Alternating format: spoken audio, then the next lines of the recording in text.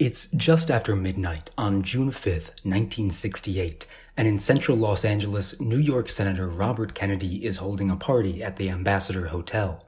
You see, 4.5 years after the assassination of his brother, Robert Kennedy was running for President of the United States.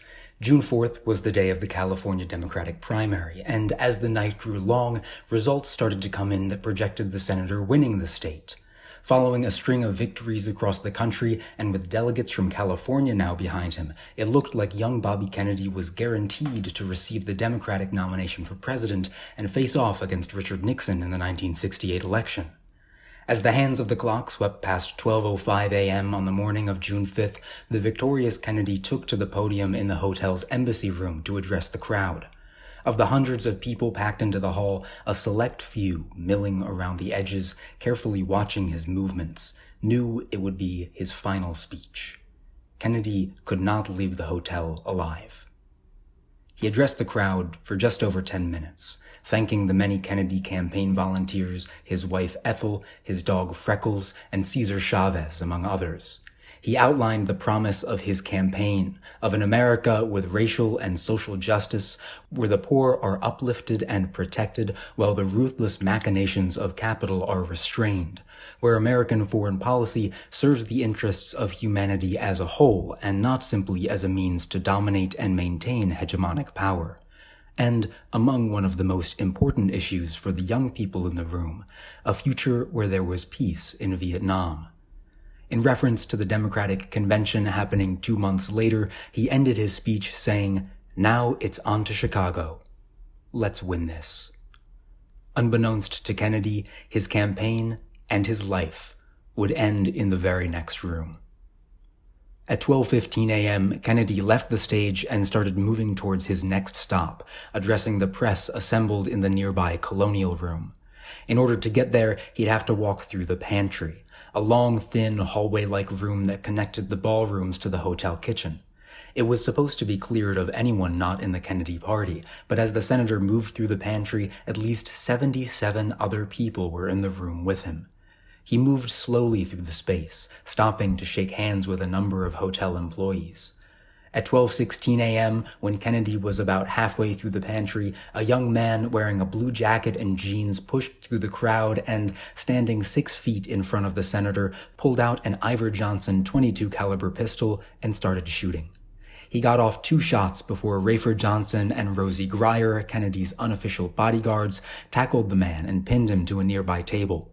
The former Olympic decathlon champion and the Rams offensive lineman both testified that the 5'5" shooter possessed surprising and seemingly improbable strength, and as they slammed his hand against the table in an attempt to get him to drop the gun, the assassin fired the remaining 6 shots in his revolver off into the crowd, continuing to robotically pull the trigger even after the gun was empty. Kennedy lay on the floor of the pantry in a pool of blood. His wife Ethel, who was at the time pregnant with their 11th child, knelt above him. One of the kitchen busboys put a rosary in his hand. Kennedy soon lost consciousness and was sent to LA's Central Receiving Hospital before being transferred to Good Samaritan to undergo brain surgery.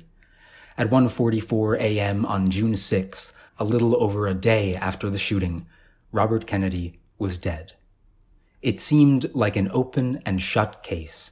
Dozens of witnesses in the pantry had seen the man in the blue jacket, later identified as Sirhan Bisara Sirhan, a 24-year-old Palestinian-American, pull out his gun and fire on the senator.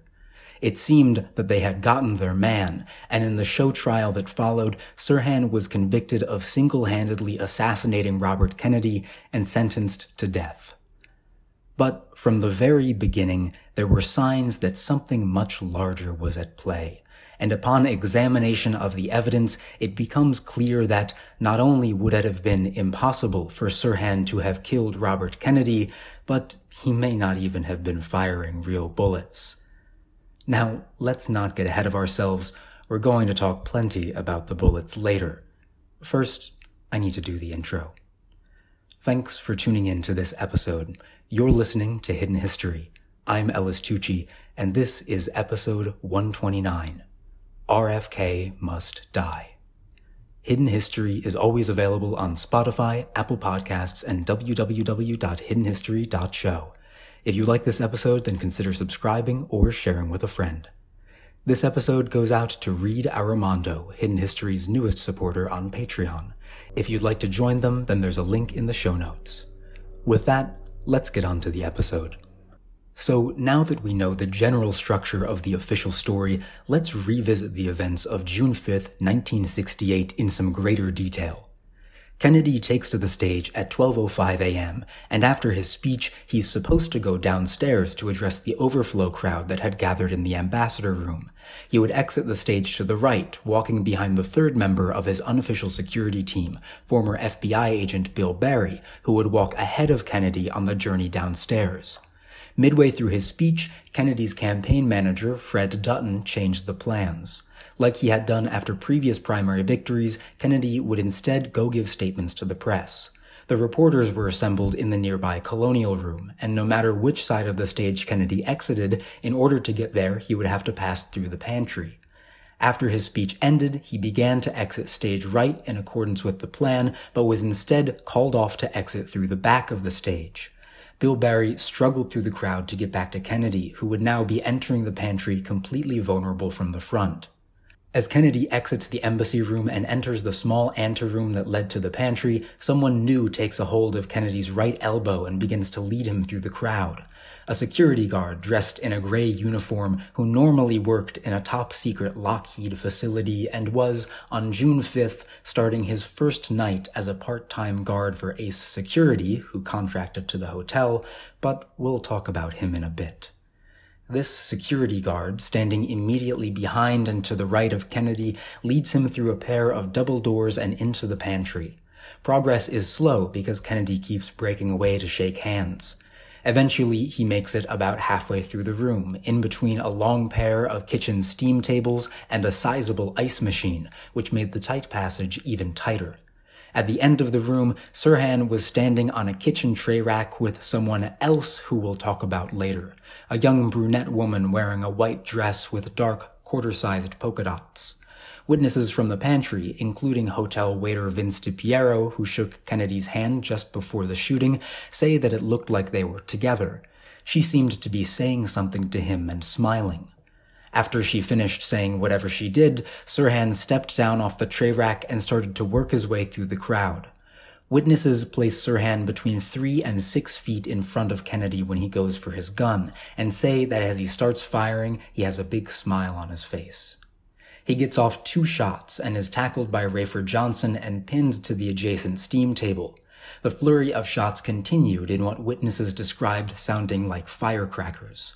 When the shooting started, Kennedy threw up his hands in front of his face, clearly perceiving that the threat was directly in front of him.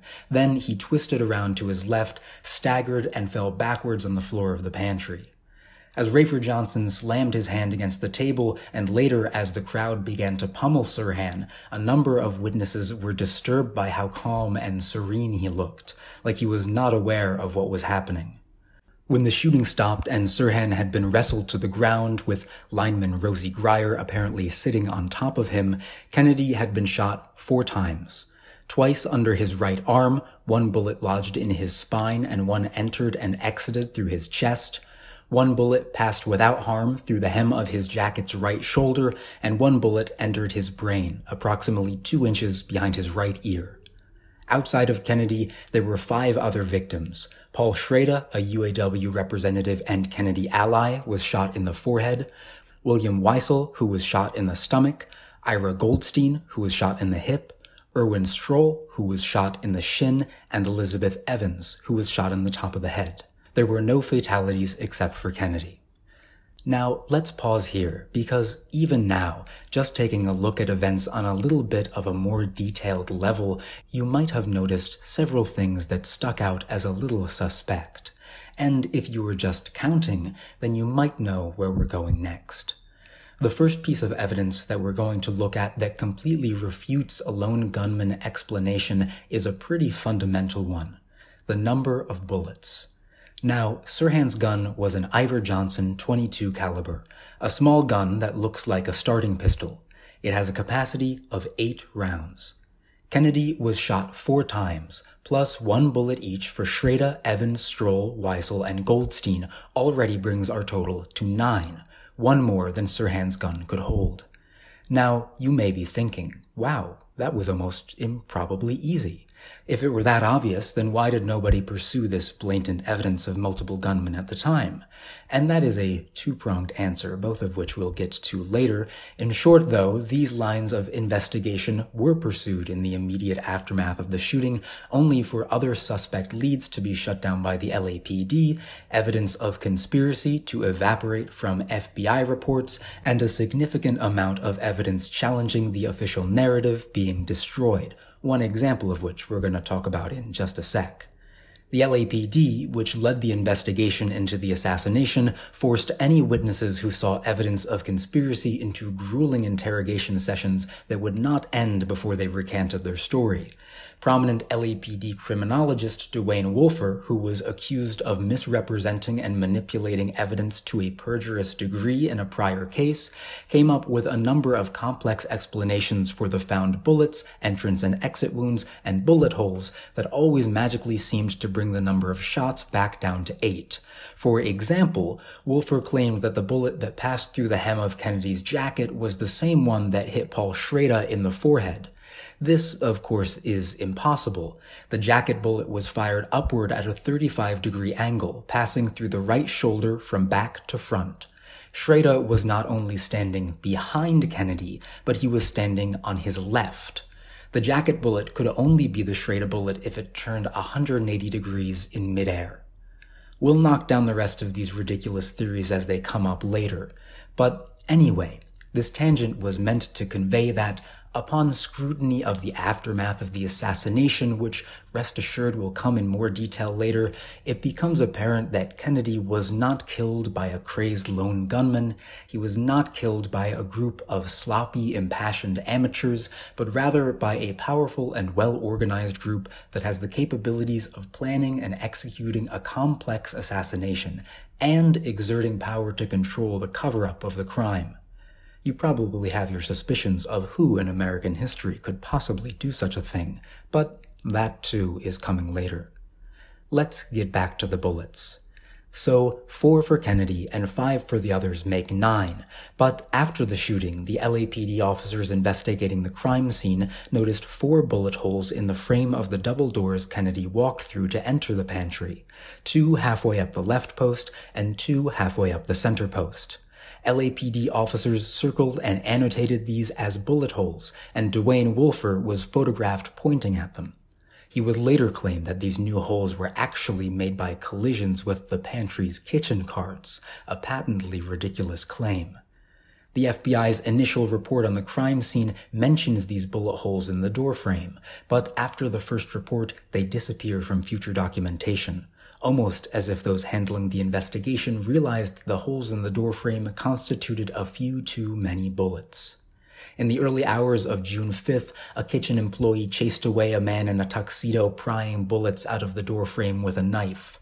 Later on, when the police found Sirhan's car, they also found 2 bullets in the passenger seat. Upon testing, they found them to be covered in tiny pieces of wood.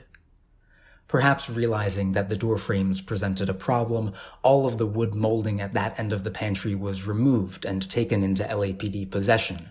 Soon after, obviously before the trial, the police burned the door frames, which they claimed to do because the doors presented, quote, no evidentiary value, which, it certainly seemed like those doors had evidentiary value to the officers at the scene, and I would say things without evidentiary value usually do not get mentioned in FBI reports, but I digress.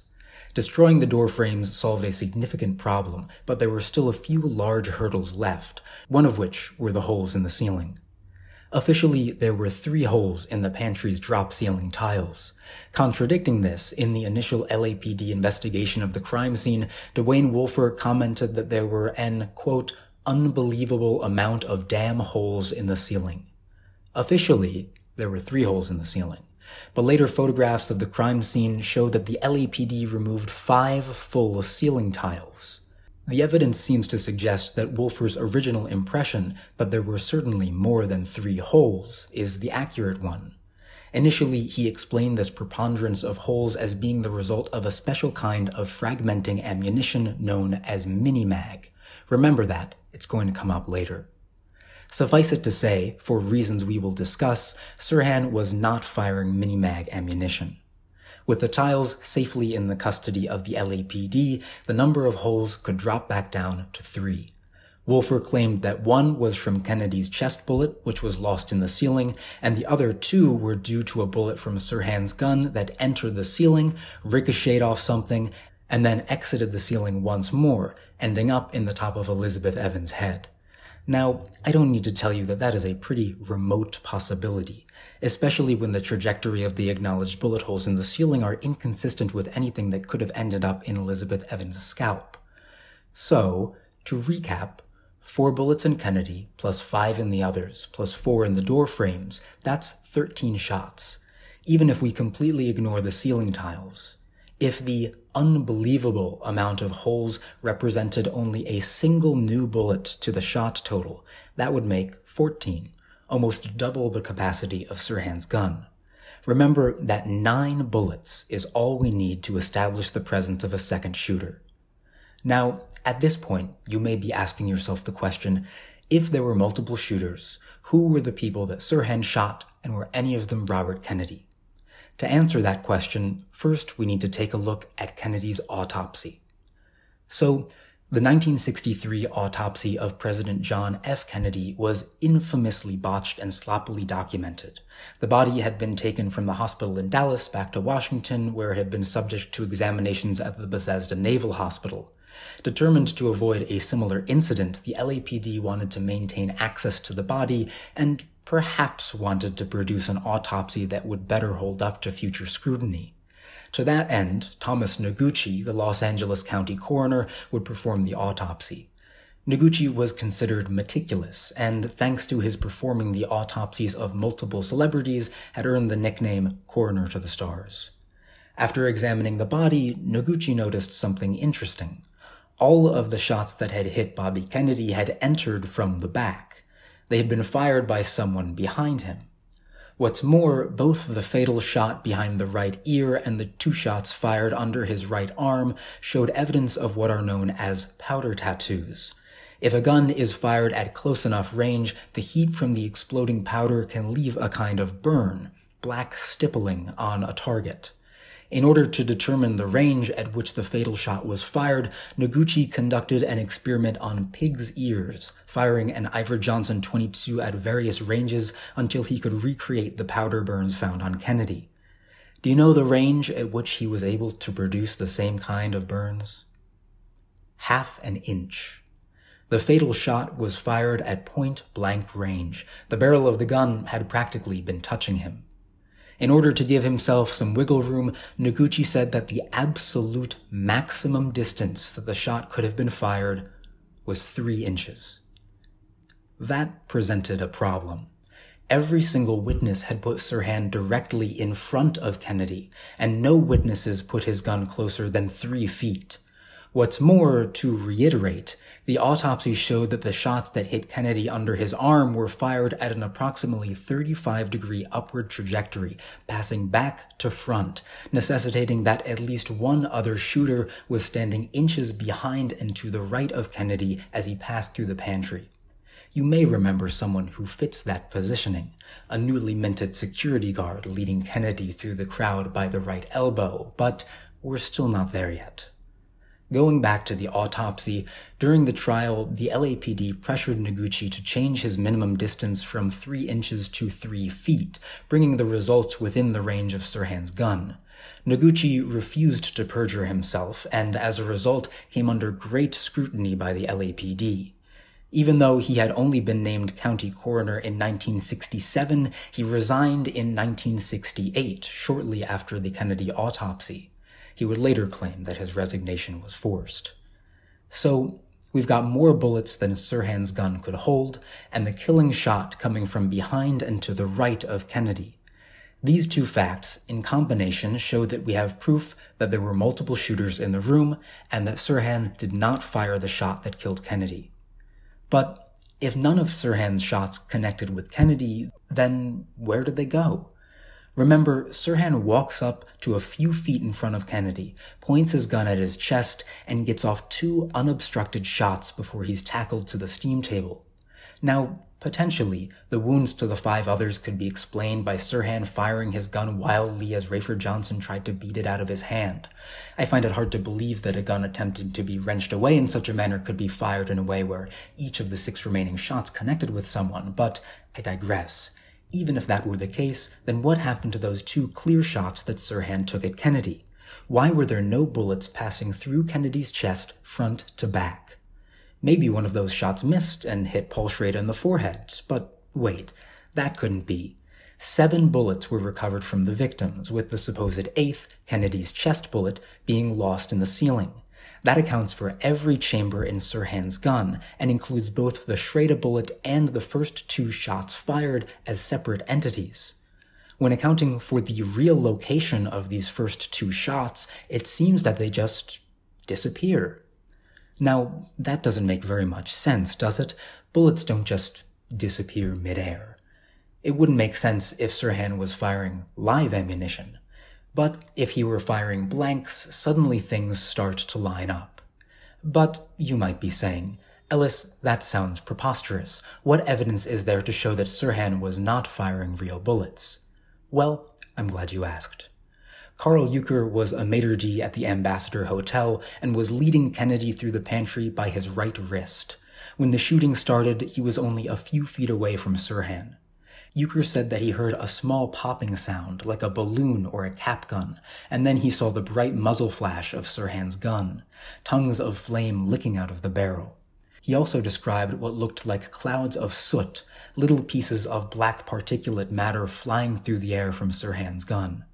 Vince DiPiero, the hotel waiter, noticed the bright muzzle flash. Rafer Johnson said in an interview with the LAPD, "I thought it was a balloon, the first shot, because I didn't see anything. I looked, and then the second shot, I saw smoke, and I saw like something from the residue from a bullet or cap. Looked like a cap gun throwing off residue." That testimony, coming from 3 independent witnesses, all in close proximity to the shooting, Vince DiPiero was so close that when Kennedy was shot, his glasses got covered in blood. All of this testimony would not make sense if Sirhan was using live ammunition. Real bullets do not produce such a pronounced muzzle flash in a gun, just as they do not produce that kind of residue. If, on the other hand, Sirhan was firing blanks or cap bullets, then such testimony would make sense. These kinds of faux bullets contain paper wadding, which is ignited upon firing, leading to a small spurt of flame from the barrel and, as the wadding burns up, small ash particles that are propelled through the air. This would also explain the improbability that, while flailing his arm wildly, Sirhan somehow connected 5 more shots on members of the crowd. The answer is simple. He was not the one shooting. For reasons that we'll explore in a bit, someone else must have been firing from Sirhan's position.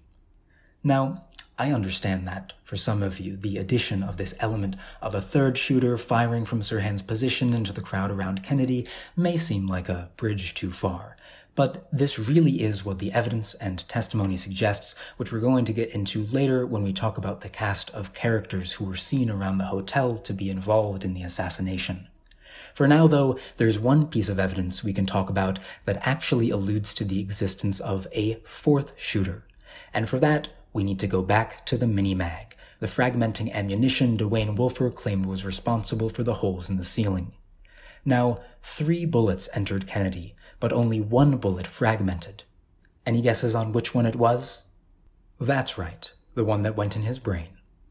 The type of bullet that would have caused fragments in such a situation would have to be engineered to do so, and so if either of the other 2 shots had been with the same kind of ammunition, they would have fragmented inside of Kennedy as well, instead of passing clean through his chest and becoming lodged whole in his spine. So, either the man who shot Kennedy twice under the right arm very carefully counted out his ammunition when loading his gun, determined which bullet would be the kill shot, and loaded that chamber with a Mini-Mag round, or there was another shooter. The distance between the 2 arm positions needed to make both shots also presents problems for the idea that there was only one shooter behind Kennedy. Indeed, there is, of course, witness testimony that seems to confirm the existence of this fourth shooter. Richard Lubick, a CBS employee who was standing an arm's length behind Kennedy, said that he saw a hand reach out from the throng of people behind the senator and point a gun at his head. Frank Burns, a personal advisor to California Assemblyman Jesse Big Daddy Unruh, corroborates this account. He was standing behind Kennedy when the shooting started and saw an arm with a gun on his right side pointing at Kennedy's head. So, now that we've established the basis of there being multiple gunmen in the pantry that night, let's talk about some of the individuals at play here. Of course, we only know the real identities of a few of these people, and there are innumerable theories about the identities of the rest. The first one we should talk about is one of the guys we know for sure. You know him, you love him. I've been dropping hints about him all episode. It's everybody's favorite ace security guard, Thane Eugene Cesar. Thane Cesar, known to his friends as Gene, was normally employed in Lockheed Aerospace's highly classified Skunk Works facility, where his position was listed as janitor. The Skunk Works, in case you didn't know, is off limits to everyone, even janitors, who did not have a security clearance, and was the facility where the covert agencies collaborated with Lockheed to design the top-secret U-2 spy plane. On a side note, the U-2 program also has connections to Lee Harvey Oswald, but that's a story for another time. Suffice it to say, anyone who had access to the Skunk Works was not just another average Joe. Indeed, in the 1970s, Thane Cesar's name appeared in an internal agency database of CIA assets. Cesar held extreme far-right views, having previously canvassed for the 1968 segregationist presidential candidate George Wallace, and believed that the Kennedy family had destroyed the country, saying that they had, quote, given it away to the Reds. Not only was he in the perfect position to fire the 3 non-fatal shots at Kennedy, but multiple witnesses in the pantry reported seeing him with his gun drawn, pointing towards the senator immediately after the shooting started. Shortly after the assassination, Cesar sold his gun, a .22 caliber pistol, to a coworker and told him to be careful with it as it had been used in a crime. He told the police, of course, that he had sold the gun in question months before the Kennedy assassination. Every time he recounted his story, the details changed. Sometimes Kennedy twisted around and grabbed his tie as he fell to the floor. Sometimes Kennedy stumbled back and fell on top of him. Sometimes he grabbed Kennedy by the elbow and lowered him to the floor. Needless to say, it seems that there is something afoot with Thane Cesar, and out of all the people in the pantry that night, he is by far and above the most likely candidate to have shot Kennedy under his right arm. But, as we've established, there was more than one shooter, there were more than 2 shooters. So, who were the people involved outside of Sirhan and Cesar? To start answering that, we need to go back to another person I said we'd get to later, the mysterious woman in the polka dot dress, seen whispering and smiling at Sirhan seconds before the shooting. Now, this is someone, spoilers, whose real identity remains a mystery. But 25 people in the hotel that night testified to seeing her, and through their accounts we can piece together some of what her role was in the plan. Vince DiPiero and a number of other witnesses in the pantry said that Sirhan and the girl looked like they were together. Other members of the kitchen staff placed the two in the hotel kitchen drinking coffee together shortly before the shooting. Later on, it would become apparent that drinking this coffee was the last event in the night that Sirhan remembered. When he regained his memory, he was in the cell of a Los Angeles police station. But we're not quite there yet. Once the bullets start flying and Kennedy falls to the ground, she flees through the west end of the pantry and runs down the southwestern fire escape. As she passes through the exit, she turns to shout something at another member of the team. Throughout that night, a large man in a maroon suit was seen standing near the exit to the southwest fire escape, speaking and listening to what looked like a small transistor radio. The wives of 2 CBS executives told police that at one point, the man looked at them and said, "You've seen me here all night." It's true that they had, and it sounds an awful lot like trying to establish an alibi. So, what did the girl in the polka dot dress gleefully shout to the man in the maroon suit? "We shot him." Sandra Serrano, a 20-year-old Kennedy volunteer, was sitting on the fire escape when the girl in the polka dot dress came running down with someone else, described as a 5'10" Hispanic man in a gold sweater.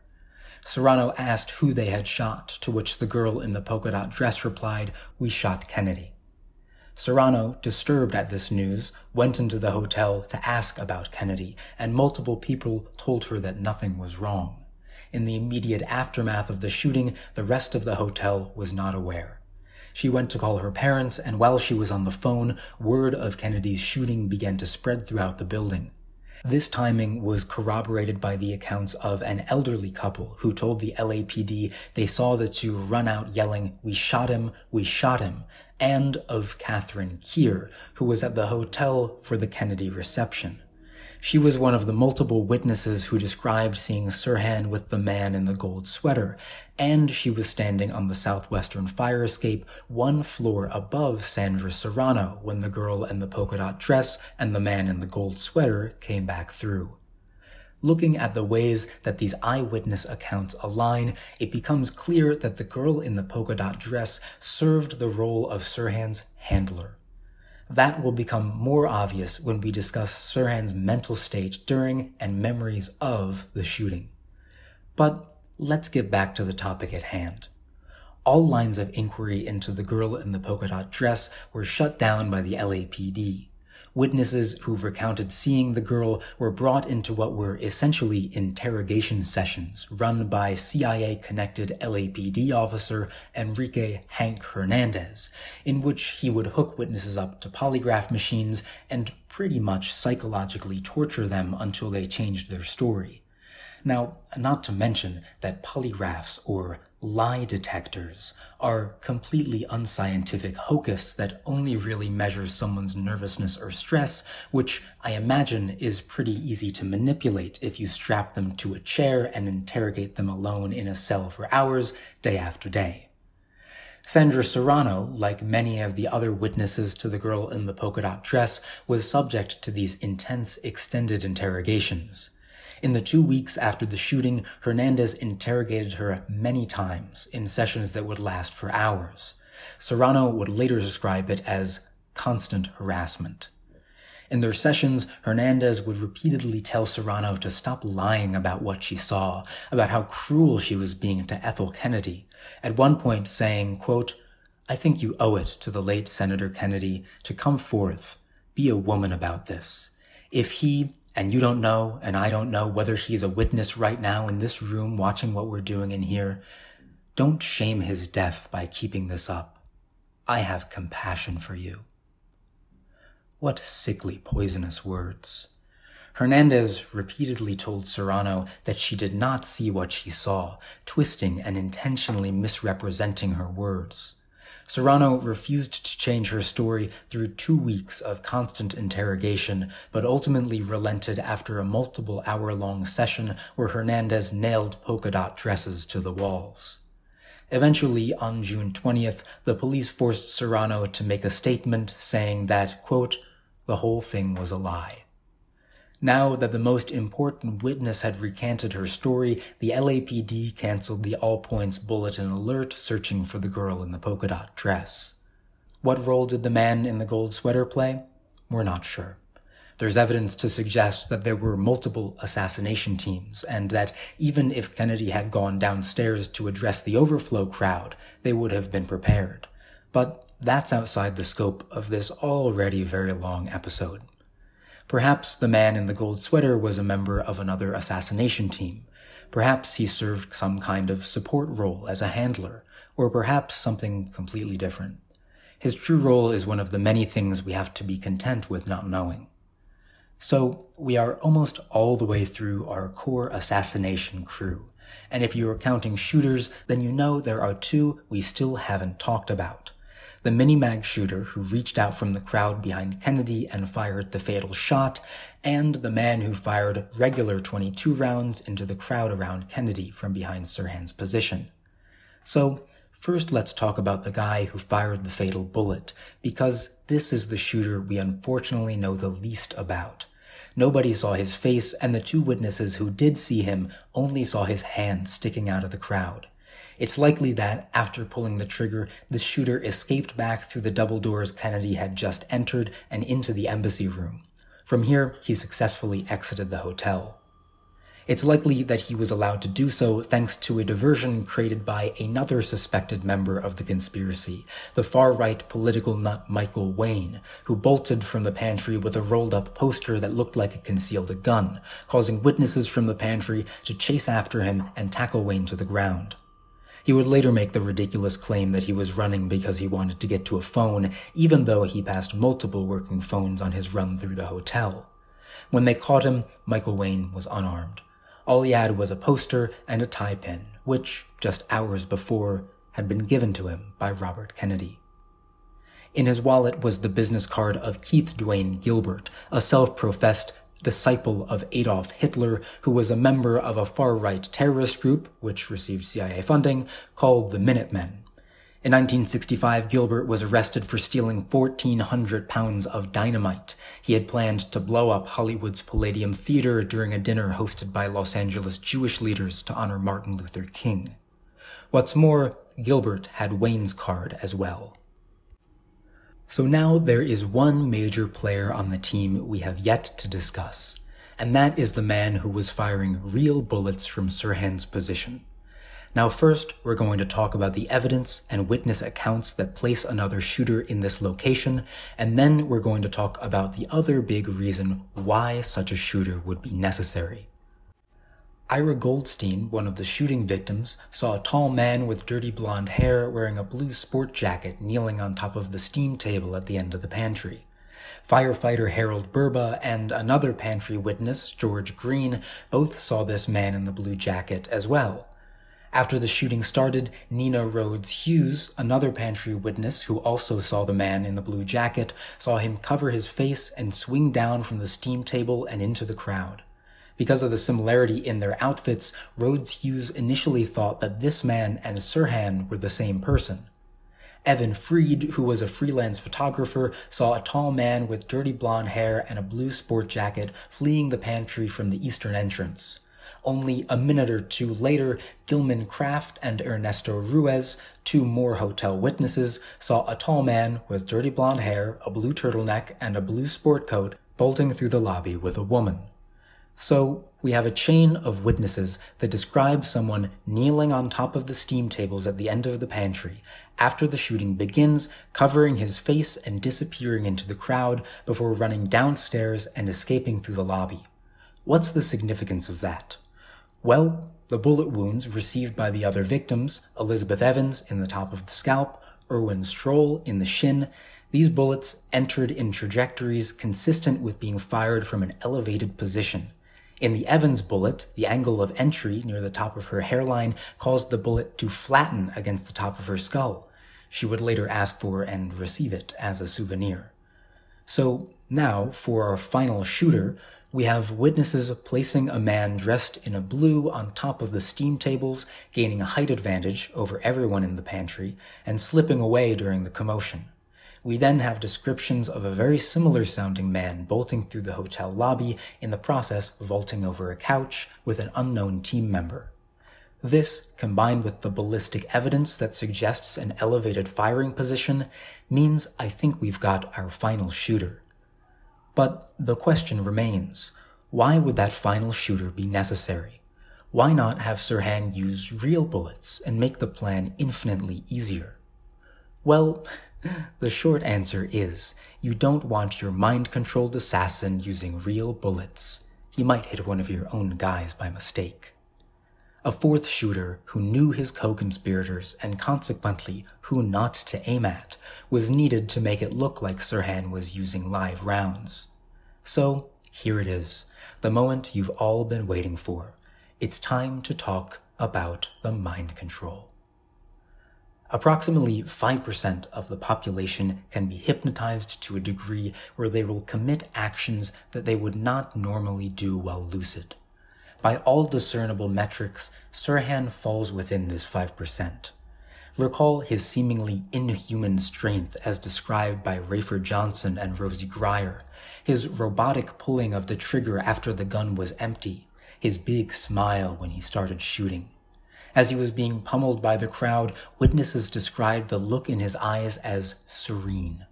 All of these were symptoms of someone in a deep hypnotic trance.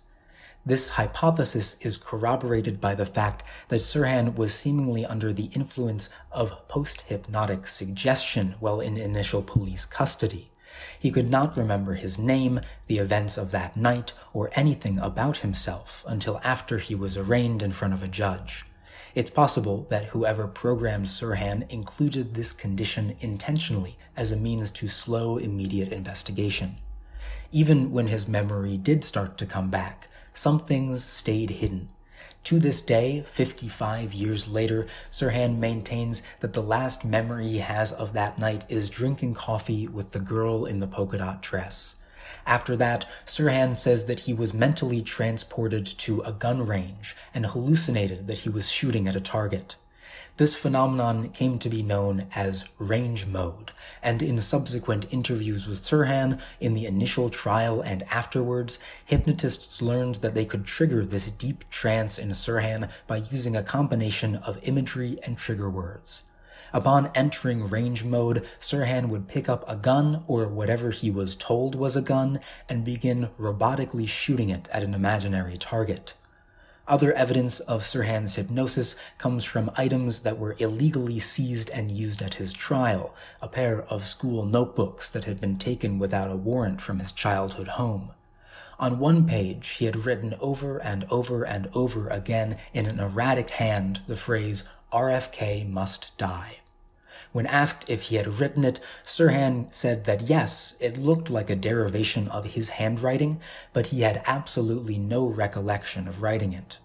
In his trial, the explanation would be that Sirhan, a Palestinian American, had read about Kennedy's decision to send bombers to Israel, and as a result, wrote that repeating passage and began plotting to kill the senator.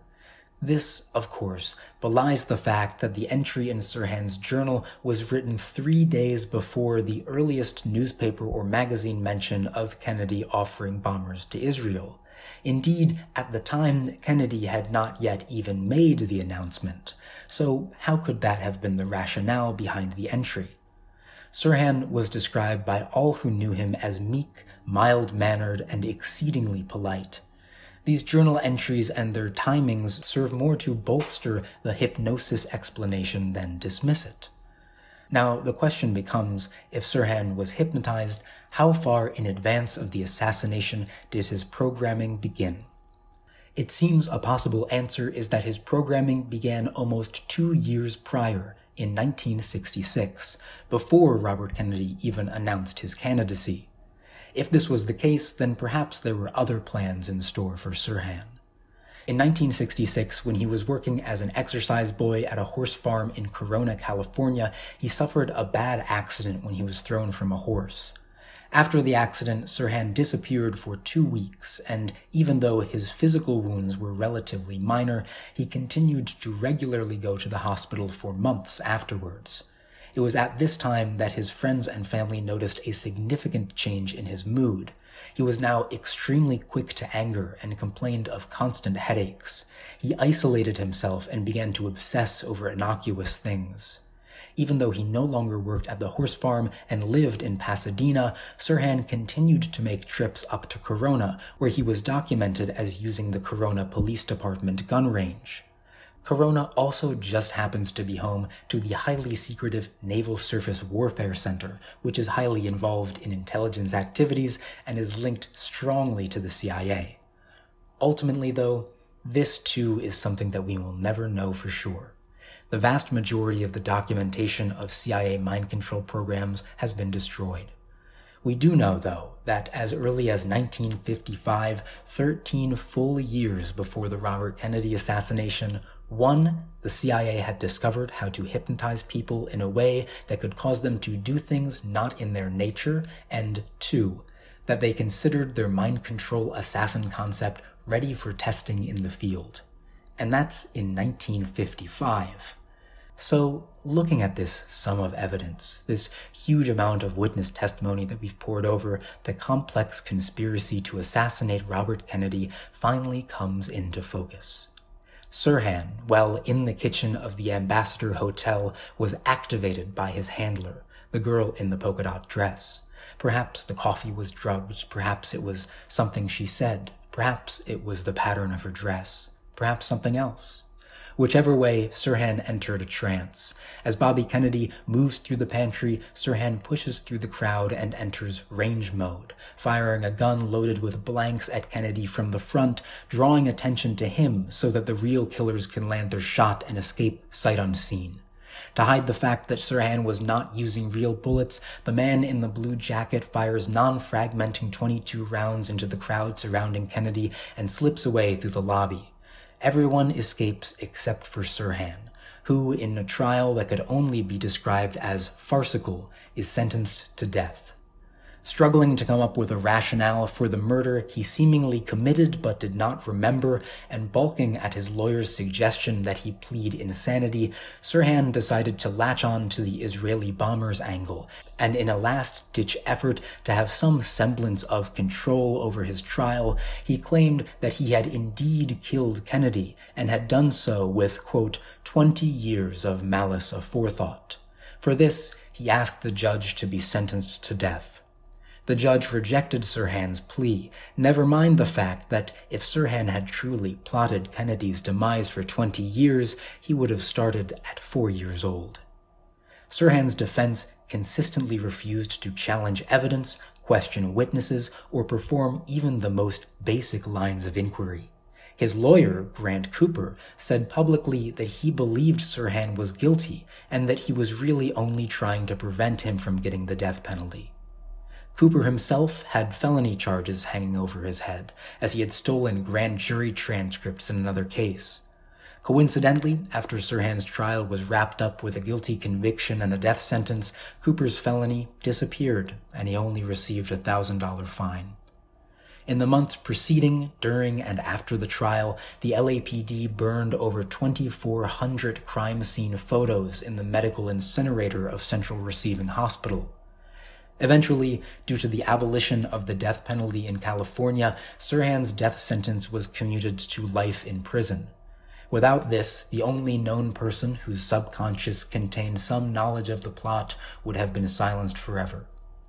Despite the mountain of evidence, Sirhan has been denied every time he has been up for parole and is still imprisoned to this day. In the 1970s, an opportunity arose to retest the ballistics on Sirhan's gun, to fire test bullets from the weapon and see if their markings matched any recovered from the crime scene. It was then discovered that, coincidentally, the LAPD had stored Sirhan's gun in an improper manner, leading to a significant lead buildup on the inside of the barrel, which would prevent accurate ballistic measurements from ever being taken again. In 1980, Allard Lowenstein, a congressional representative from Long Island, New York, got extremely close to getting a commitment from an incumbent Jimmy Carter to reopen the RFK assassination if he were reelected. On March 14, 1980, Lowenstein's old protege, Dennis Sweeney, walked into his office and shot him to death. He claimed, among other crazy things, that the CIA was broadcasting voices inside of his head. After killing Lowenstein, Sweeney calmly sat down in his office and waited for the police. The assassination of Robert Kennedy was a crime that happened over half a century ago. The Ambassador Hotel was knocked down in 2006. Any, for example, written evidence that could have documented beyond the shadow of a doubt the existence of the conspiracy to assassinate Robert Kennedy has long since been destroyed. Because we will never get that smoking gun, that irrefutable proof, that will cause some to say that it is wholly impossible that such a conspiracy could have existed. Ironically, they tend to call themselves skeptics. But what are they skeptical about? The official story, which is rife with magical reasoning, holes the size of city blocks, and pure illogic? Or are they skeptical of any evidence, no matter how exculpatory, that challenges the given explanation? We will never get a smoking gun. Almost everybody we suspect was involved is by now dead. Sirhan is still in prison and remembers nothing. But even though that perfect piece of evidence does not exist, at least anymore, we can still look at what we do know, what witnesses described, how pieces of evidence that, on their own, the skeptic would dismiss as mere coincidence, actually align in ways that can grant us deep insight into events such as this. In general, the people will have a difficult time finding out about these types of facts because obviously there are significant powers at work that have a vested interest in knowledge about all kinds of covert operations, especially assassinations, a secret.